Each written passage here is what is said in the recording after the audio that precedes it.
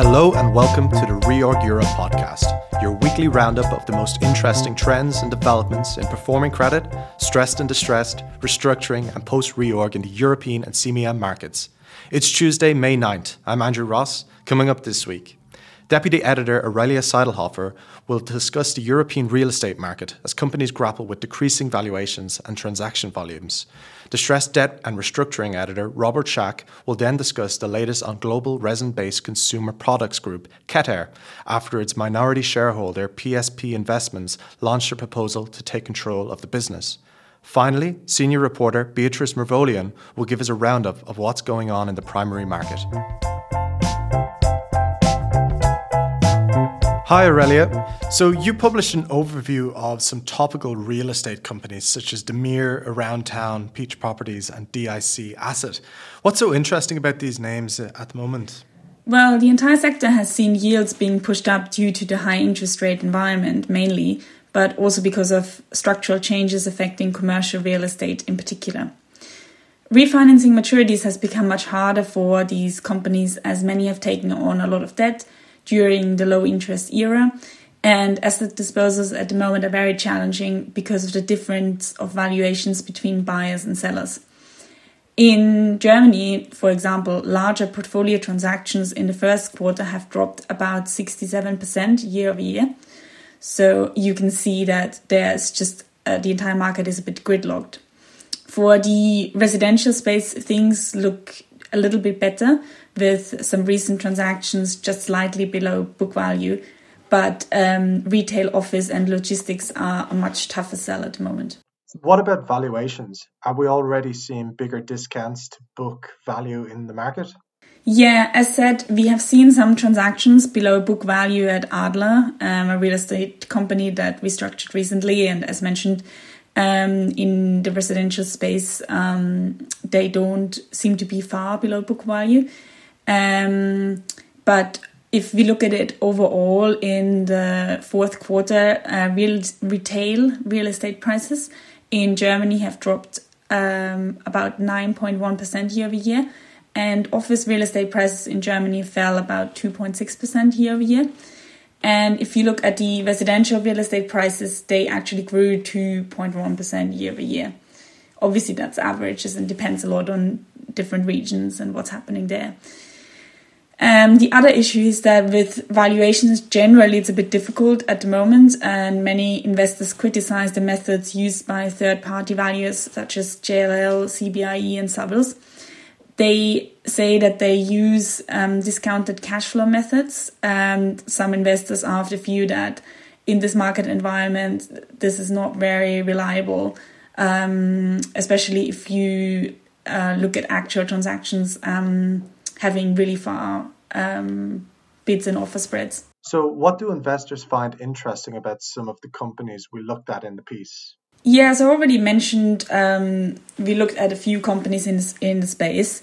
Generally speaking, I think a lot of investors are still monitoring the space to look for attractive entry points, or restructuring advisors are monitoring these companies for potential triggers to win mandates later. So, for example, if we take Demir, it has a 2024 bond that some people say looks interesting. It has a yield of over 30%. The company has bought back some of the notes, which provided some assurance to investors, and it also said that it plans to raise secured debt against unencumbered assets, as well as make some asset disposals to refinance the bond. So obviously it depends a bit on your view how easy you think that's going to be. Then the other thing is that Demir is owned by Apollo, and opinion is kind of split over whether the sponsor might support the refinancing somehow. And some concerns I've heard from some investors is that this company has a lower quality of the portfolio compared to some other names, and also some higher vacancy rates. And for Peach Properties or Grand City and Around Town, what do investors say about these companies? Yeah, so Peach Properties we also looked at. That one, for example, has a 300 million bond coming due in 2025. That's yielding in the high teens.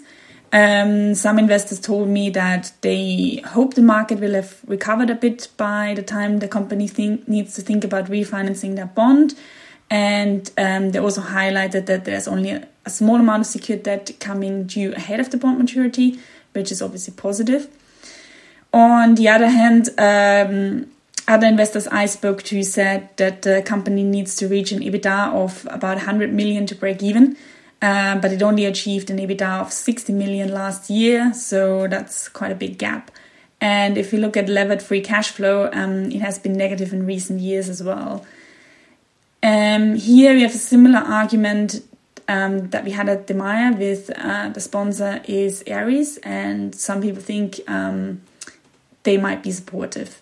There was some evidence of that. So, for example, they have underwritten a mandatory convertible bond in December last year to repay unsecured debt. And then you also asked about Around Town and Grand City Properties. So some investors said that Around Town, which is the owner of Grand City Properties, could be quite defensive given the strong liquidity, which can cover maturities up to 2025.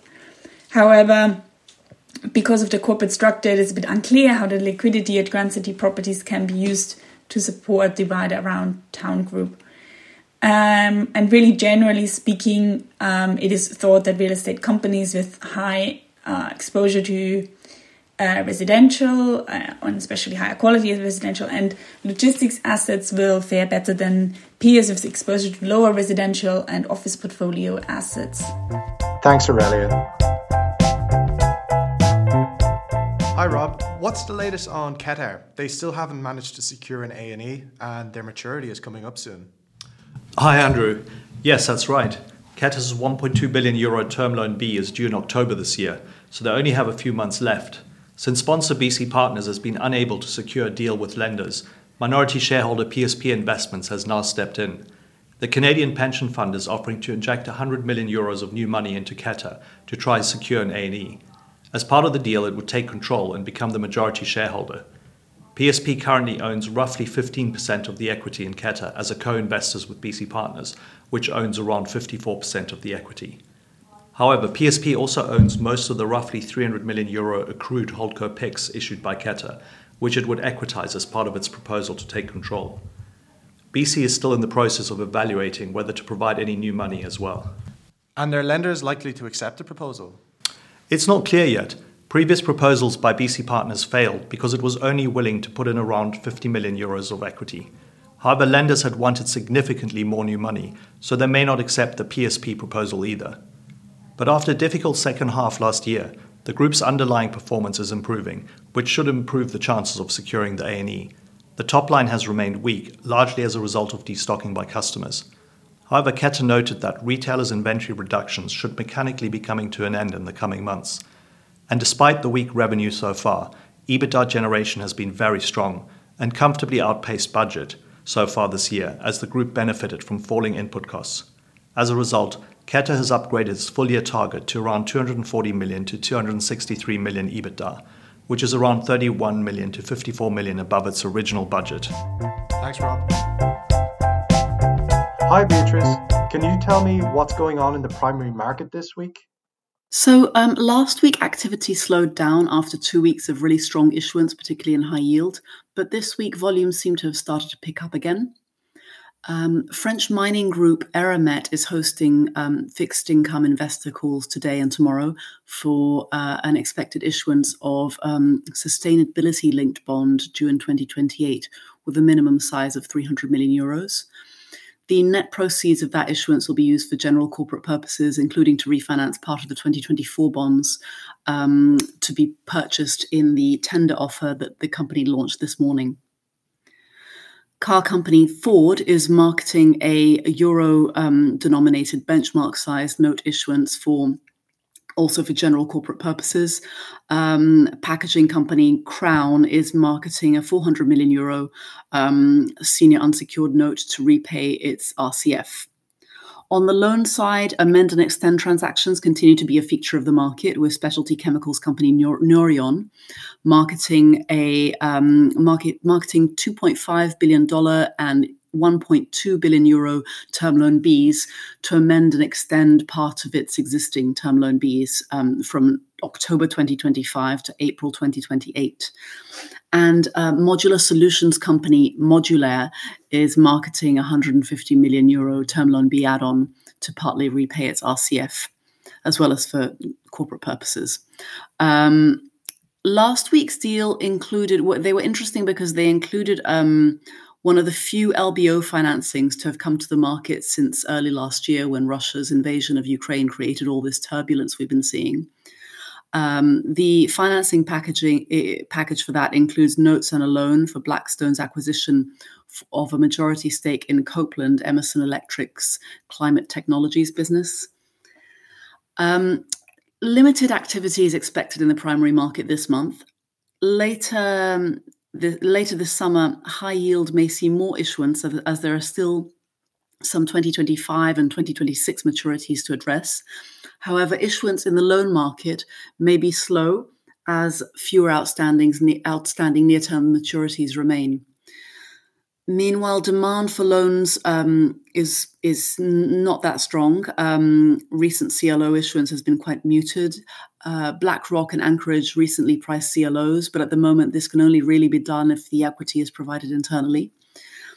However, high yield funds actually recorded the largest inflow since March 2021 last week, driving demand for bond issuance, according to research from Bank of America. Among the issuers that may need to come to the market soon are amusement park operator Merlin, which has outstanding 2026 maturities, possibly Jaguar Land Rover, which hasn't come to the market in about 2 years and whose bonds have experienced quite a lot of recovery. The company's credit rating was also upgraded recently by S&P on expected improvements in free cash flow and profitability. We also think that investment vehicle Anacap, which postponed its FRN offering because of volatile market conditions in February last year, may also need to come to the primary market. Last week, the group agreed a 6-month extension of its RCF with its lenders. And Swedish alarm system company Verisure, which recently redeemed all of its outstanding 200 million euro FRNs due 2025, will also need to raise new debt soon and term out its RCF. And Swedish industrial installations provider Assemblin told investors with its first quarter earnings on Friday that it's evaluating a possible refinancing of its capital structure.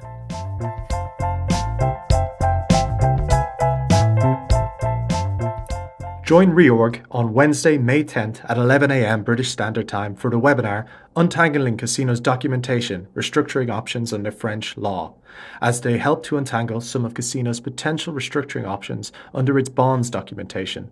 The webinar, for which we will take questions in advance, will also address what is permissible under French law with deep legal analysis by our restructuring and covenant lawyers. Register now at reorg.com or email marketing@reorg.com for further questions. We would like to hear your feedback to help us improve the podcast experience, so please take a moment to complete the short survey at the link attached to this podcast and let us know how we are doing. More information on all of the situations and events discussed in this podcast are available on our website reorg.com. We hope you can join us next Tuesday for another Reorg Europe podcast. Until then, have a great week and thank you very much for listening.